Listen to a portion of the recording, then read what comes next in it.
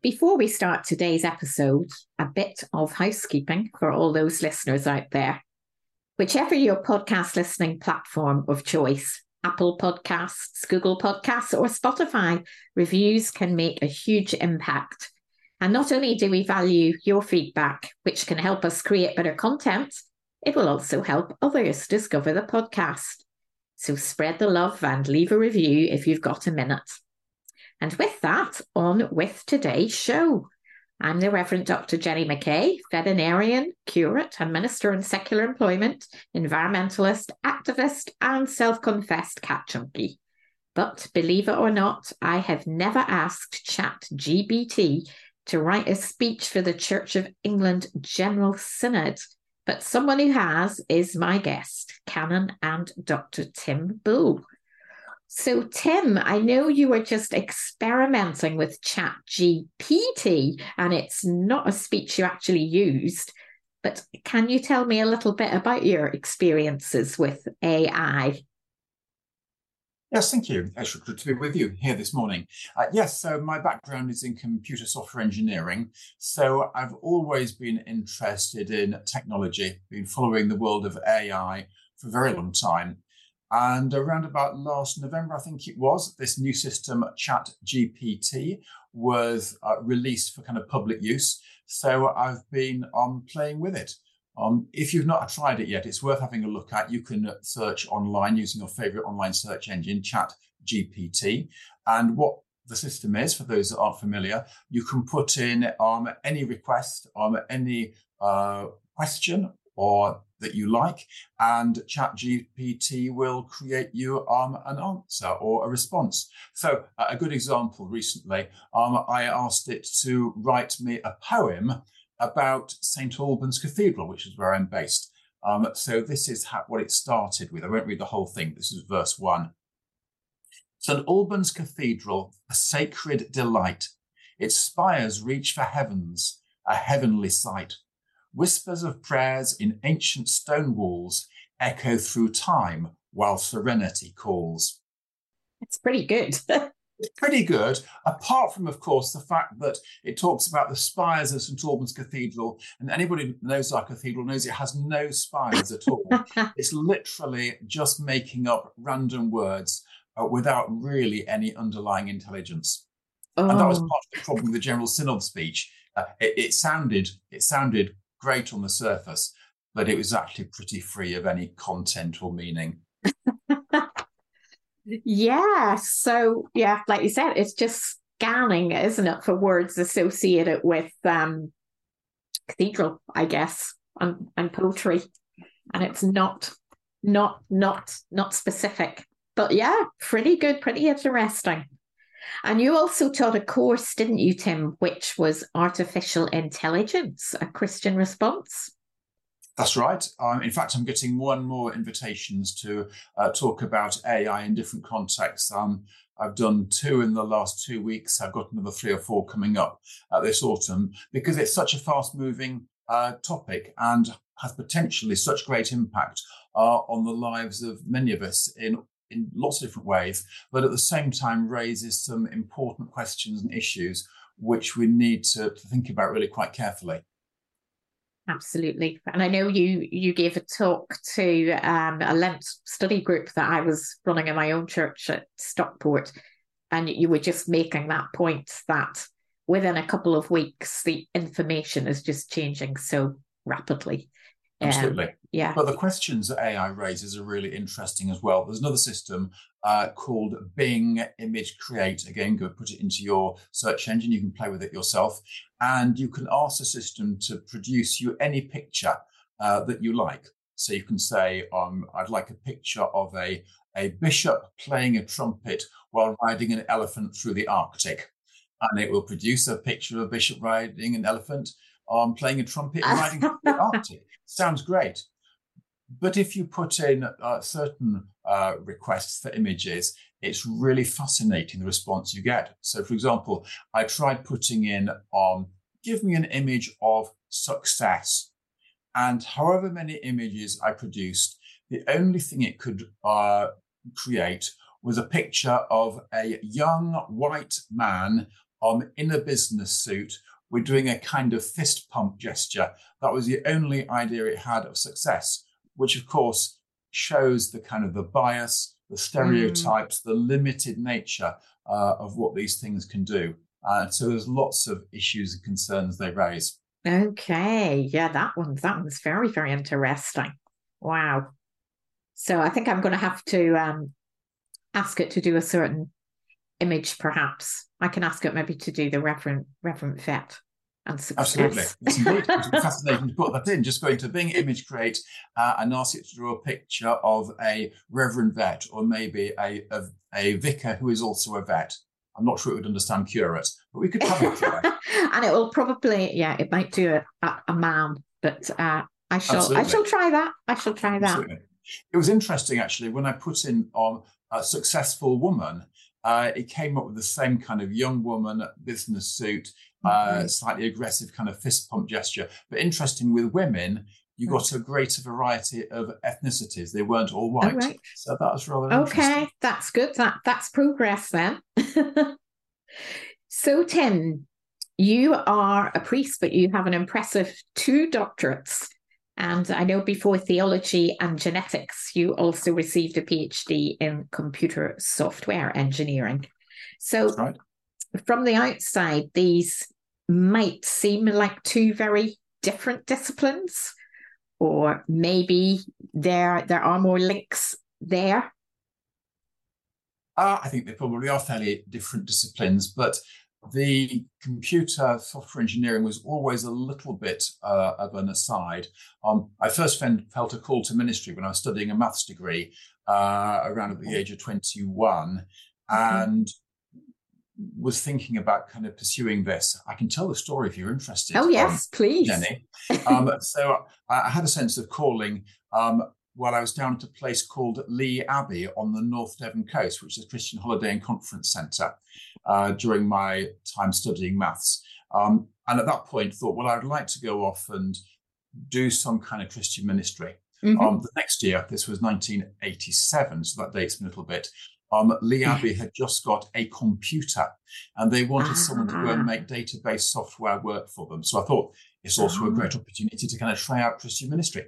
So I joined the Lee Abbey community, ended up spending 2 years there, loved the kind of Christian work, did the kind of computer stuff, and then again was thinking of going into ordained ministry as a priest when I got offered a job which I hadn't even applied for interview up in Durham, working for a small high-tech spin-off company set up by the university. So I worked for them for a few years at a part-time doctorate, and then after that started teaching at Durham University as a lecturer, all the time thinking, actually, one day, I will go off and be ordained. And so finally, when I just turned 30, I went off and trained for ministry. But actually, it was a really good thing not to have gone straight into training to be a vicar or priest, because I think I would have always thought to myself, maybe computers would have been more interesting, but I got to do all sorts of exciting kind of world-leading research, and kind of got that out of my system. But the interesting thing was the lecturing at the university. I did discover I loved teaching. I hadn't ever experienced that before. And so teaching has always been part of my ministry ever since. Wow. So it really evolved in that nice way, didn't it? It did. It was just as if God was at work. Absolutely. Yeah. And it's with hindsight, isn't it, that you can see these paths makes more sense. That's right. Absolutely. You can. So religion, it's always been something really that's played a part in your life, I guess. Does this go back to your childhood? Yeah, my father was ordained, so I grew up in a vicarage. Always went to Sunday school, sang in the choir as a small boy. Was taught to say prayers at bedtime, end of the day, and so kind of grew up with Christian faith. But as I say, it was just around about I turned 21 at Lee Abbey that suddenly kind of faith took hold of my life in a new way, and I really felt a sense of needing to kind of live this out for myself. But yeah, faith has always been there, and kind of science, maths, computers have always been there too. And then you moved on to theology and genetics, didn't you? I did, yes, indeed. So how did that evolve? Well, I'm not quite entirely sure how I ended up doing that. I mean, I was always interested in kind of the relationship between science and faith, and I think I had been reading some works about kind of genetic engineering. I mean, I started this PhD 20 years ago now, when it was a kind of a new and evolving topic, and I was just really interested in how could Christians engage with genetics and issues in genetics in a kind of theological way. Mm-hmm. There'd been various kind of ethical stuff done, which was good, but nothing really trying to discuss genetics with a kind of a biblical basis, with a kind of philosophical rigor. So I decided to have a go at doing that. To be honest, Jenny, the PhD wasn't great. The theology, the biblical stuff, the philosophy was all good, but the application to genetics didn't really work out so well. And that, as much as anything, was due to the kind of the advancing scientific discoveries. So we now know, for example, through epigenetics, that genes can express themselves in different ways in different contexts. And so really the science moved on, and the theology was good, but never quite worked out, which was a bit disappointing. Oh, but still gave you a lot of very, very good insights into your continuing ministry, didn't it? Yeah. So obviously your background is very, very scientific as well. And we know there's been plenty of historical conflict between the church and science. How do you think the modern relationship between the two, church and science, gets along? I think that in some places there is a sense that there is a feeling of tension between the two. I mean, people like Richard Dawkins, writing The God Delusion, want to kind of, in a sense, manufacture a chasm where I don't think there is one particularly. So, for example, I think that studying science enables us to kind of have a greater appreciation of and worship for God. Here's an example you can imagine. If you had £1 million in £10 notes and you stacked up your £1 million in £10 notes, there'd be about the height of 2 double-decker buses, one on top of the other. That's £1 million. Mm-hmm. If you had 100 billion pounds, the stack of £10 notes would reach into the sky 550 miles. Okay. And 100 billion is a big number. 100 billion is also a great number. It's approximately the number of stars in our galaxy. It's approximately the number of galaxies in the universe.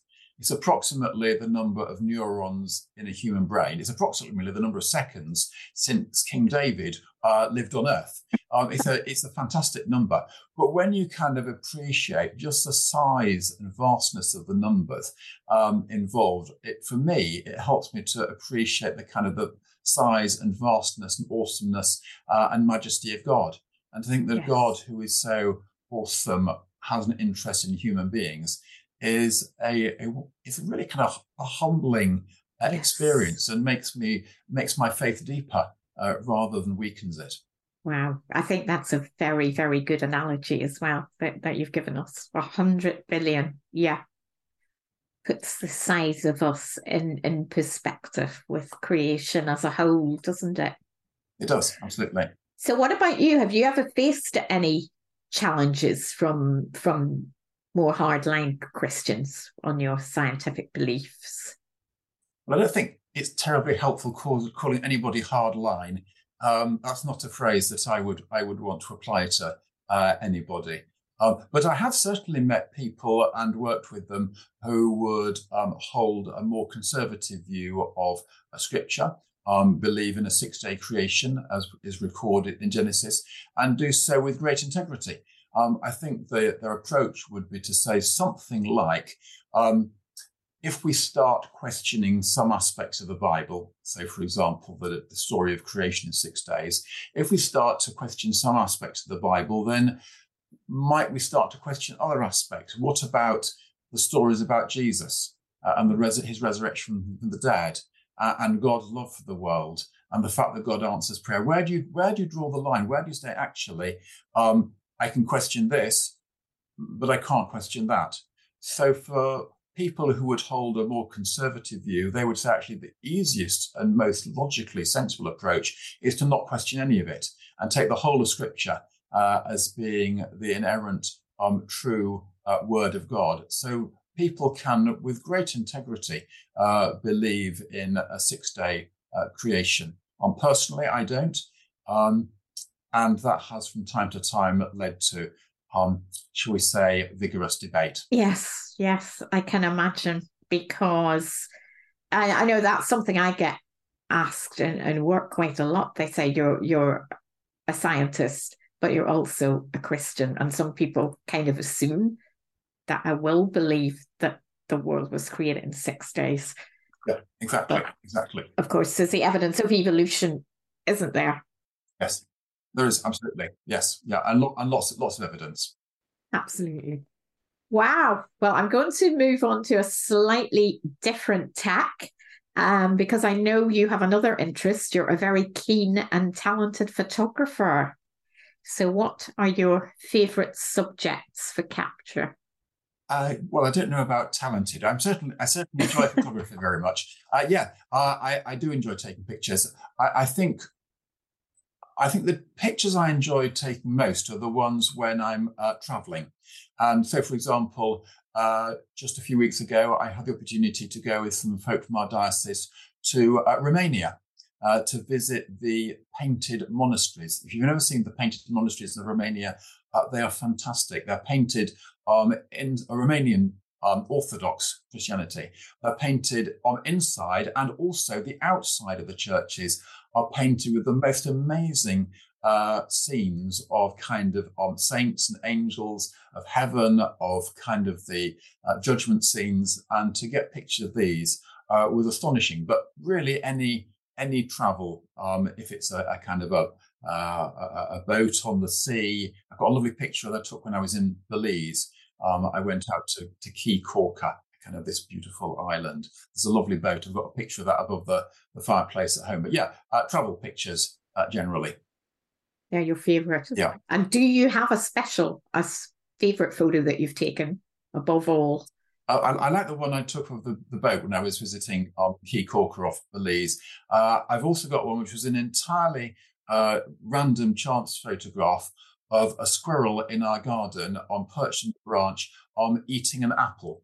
And it's got the apple in its little paws and it's looking straight into the camera.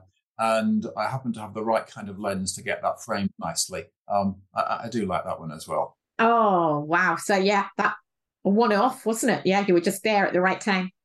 It's like a chance random picture, but hey, if you can capture it at that moment, then that's good. And now going back to your academic work, you taught a course which I think is very, very relevant today, and that was called Truth, Post-Truth, Fake News and Disinformation. And it's really, really difficult for people at the moment to distinguish between what is actual fact and what isn't. So I guess what I want to know is, with the progress of artificial intelligence, do you think it will be even more difficult to navigate social media in the quest for truth? Okay, I'll answer the question in a moment. Just a little bit more background to that work. It's some work I've been doing since 2018 with two colleagues of mine, one who used to be the head of communications for the Church of England, and the other of whom for many years was a producer of BBC programme Songs of Praise and is now an independent filmmaker. And we got together, as I say, about 5 years ago now, realising that there was an awful lot of kind of fake news, disinformation, post-truth around. So we've done various kind of seminars, symposiums, bringing people together from faith communities, not just Christianity, but Muslim, Judaism, and so on as well. People from the arts, media, science, technology, business, academia, to talk about issues around a project, Where is Truth Now? And arising from this, we've had various courses and so on, which we've run as well. But you're quite right, Jenny. The whole thing about artificial intelligence does raise the prospect of making it much easier to create information which is false and misleading. So the poem I read at the beginning about St Albans Cathedral with its spires, I mean, that's not true. The picture of the bishop riding the elephant might look like a very realistic picture. It's not that realistic, but you could imagine a realistic picture, but it's just kind of artificially generated. And there are other AI technologies which can create deep fake videos. There's one as well that's been produced by the company Meta, the company behind Facebook and Instagram, which can mimic any human voice for which you have sufficient bit of audio recording. So you could imagine a situation where you get a phone call one day, and on the other end of the phone, it sounds just like your nephew. And your nephew says that he's run into a spot of financial bother, and can you send him 500 quid? And because it's your nephew on the other end of the line, you believe it. But actually, this is all artificially generated, and it's a scam. And so Meta have deliberately decided not to release this technology to the public, but it is there, sitting on some computer somewhere. And so there's huge potential for creating all sorts of fake, false, misleading information for either innocent or nefarious purposes. So it is a real concern. Yes, it's a shame, isn't it? It's scary, but I guess with all this new technology, there's so much good that can be done with it. Absolutely. But there's always going to be somebody that uses it for the bad. And of course, there was also fake news and disinformation without AI. So I remember at the beginning of the pandemic, a good friend of mine posted something on Twitter.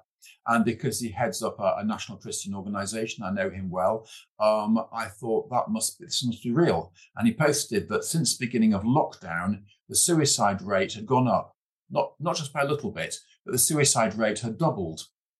That was like really worrying to me, thinking about the well-being of the people. So I retweeted that to all my followers.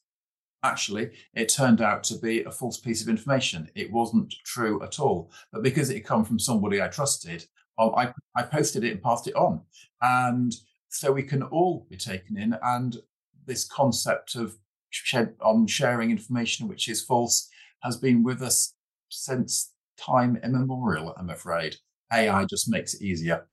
Yeah, it does, to share amongst more people globally. Yeah.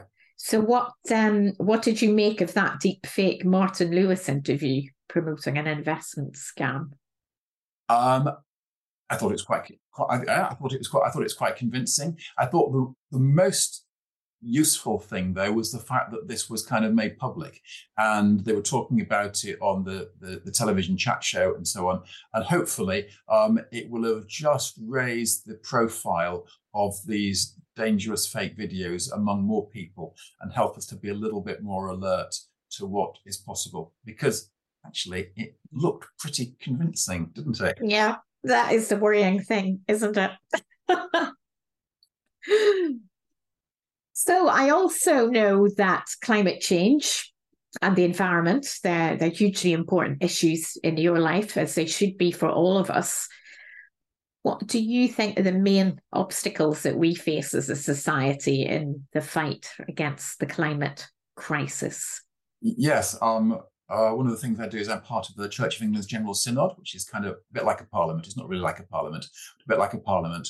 But I'm on the General Synod's environmental group, trying to promote environmental issues through the work of Synod, and also at St Albans Cathedral, part of the environmental group here.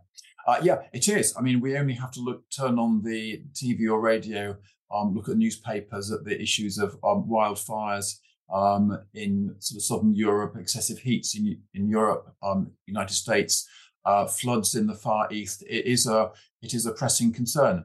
I think there are two or three things which we need to be working on. I think, first of all, a lot of churches have done kind of environmental stuff. There was a very good study course out, the Archbishop of Canterbury's Lent course a few years ago, a book written by Ruth Valerio. And I think a lot of churches will have studied that course and kind of thought they've done the environment and ticked it off. Actually, it's not something we can tick off. We need to keep going all the time. So one of the core issues is just keeping environmental issues on the agenda all the time. I think a second thing is realizing that we can all make a difference. It can seem like such a huge issue, but we can really make a difference. Things like recycling, turning off light bulbs, wondering whether we can walk for a journey rather than take the car, considering what we buy, and so on. There are lots of things you can do. You can find all the stuff online. And I think as well, we need to get bolder with what we do with our churches. Many of our churches have fantastic south-facing roofs, ideal locations for photovoltaic solar panels. St Albans Cathedral is the case in point. But the heritage groups tend to, well, do they actually stand in our way? I think often we haven't really tested the case to see whether it's possible to use our buildings, for example, for generating electricity. But we need to get bolder at thinking of big projects and initiatives that we can do to tackle the climate crisis. Absolutely. But do you think there has been an overall change in the collective mindset over the last couple of years? Yes, I think there has. I think we have become much more conscious that this is an issue we need to deal with. There is another part of the equation, though, and that is, I don't think the environment is always seen as being a kind of a core Christian issue. But I always go back to the stories of Jesus in the Gospels. Whenever Jesus met somebody, he had good news for them. So for the blind man, the good news was that he had his sight restored. For the hungry crowd, they were fed. For the wedding that had run out of wine, they provided with some alcohol. For the woman caught in adultery, she was freed from stoning and was able to go and live her life. Jesus always had good news for people. And I think that the church needs to become more focused on being a people with good news, not only for our individuals, but also for the world. And I would love to see the church do more to develop a theology and a spirituality and a gospel and a message of good news around the environment, and not just kind of climate change, but things like biodiversity as well. And who knows, this is a bit of a pipe dream, but I would love it to be the case in, maybe this is quite some way off, maybe it'll never happen, but I would love it to be the case that young people would say, I'm so passionate about the environment, I think I better join the church. Oh, that would be wonderful, wouldn't it? Yeah, absolutely. I think that's a dream we would all have. Yeah, you're right. Young people are looking for spirituality. I think they do care. They are very passionate about the environment, and the church could really, really tap into that. Absolutely. So, Tim, as we've discussed, you've got so many interests. You've got your ministerial interests, you've got your academic commitments, and I'm just curious, when it comes to having some time off, what do you do? Like, what would you like to do over a relaxing weekend? Oh, yeah, I take plenty of time off. Well, of course, clergy don't get full weekends usually. But no, my wife and I are very kind of diligent in taking our day off. We tend to go for a walk. I've got a fantastic app on my phone where you can find new walks. So we're always looking for new places to walk. My wife is recovering from having a bit of an illness which left her a bit immobile. So we're gradually kind of building up the length of that, and that's great to be able to do some walking. We love eating out, going for a coffee. I'm always reading, taking photographs. I try to kind of live life to the full. So that's good. Excellent. That's really, really important, isn't it, to have free time and relaxation for yourself? Absolutely. So what's next for you, Tim? What's next in terms of this summer? Well, this summer we've got some holiday coming up. What's next in terms of kind of ministry? I'm continuing to do my work in vocations, which is my main job here. I've got various invitations to talk about faith and AI in different places. What's next in the terms of the Church of England? There are all sorts of issues around living in love and faith, issues around human sexuality and safeguarding. And then I suppose at some point there will be the question of what next in terms of where I go in ministry. I'm in my late 50s. I've got 10 years until I go before I retire. So it's not impossible to imagine that I might have one more job in me before I finally stop. Well, I'm sure you do. And I think, artificial intelligence, it's just so high on the agenda. Everybody seems to be talking about it. And thank you very, very much for explaining it very clearly to us, along with your other interests. Not at all. It's a pleasure. If anybody is interested in anything I've said, do please follow me. You can follow me on Twitter, and the name is ministry_Tim. So ministry_Tim on Twitter. I'll be delighted to engage with any of your listeners. And you have a website as well, Tim, don't you? I have indeed, yes. And it's, I can't tell you off the top of my head. If you go onto my Twitter, you'll find you can get to the website through that. Marvellous. Well, thanks again, Tim. Thank you very much indeed. Thank you. It's been a pleasure.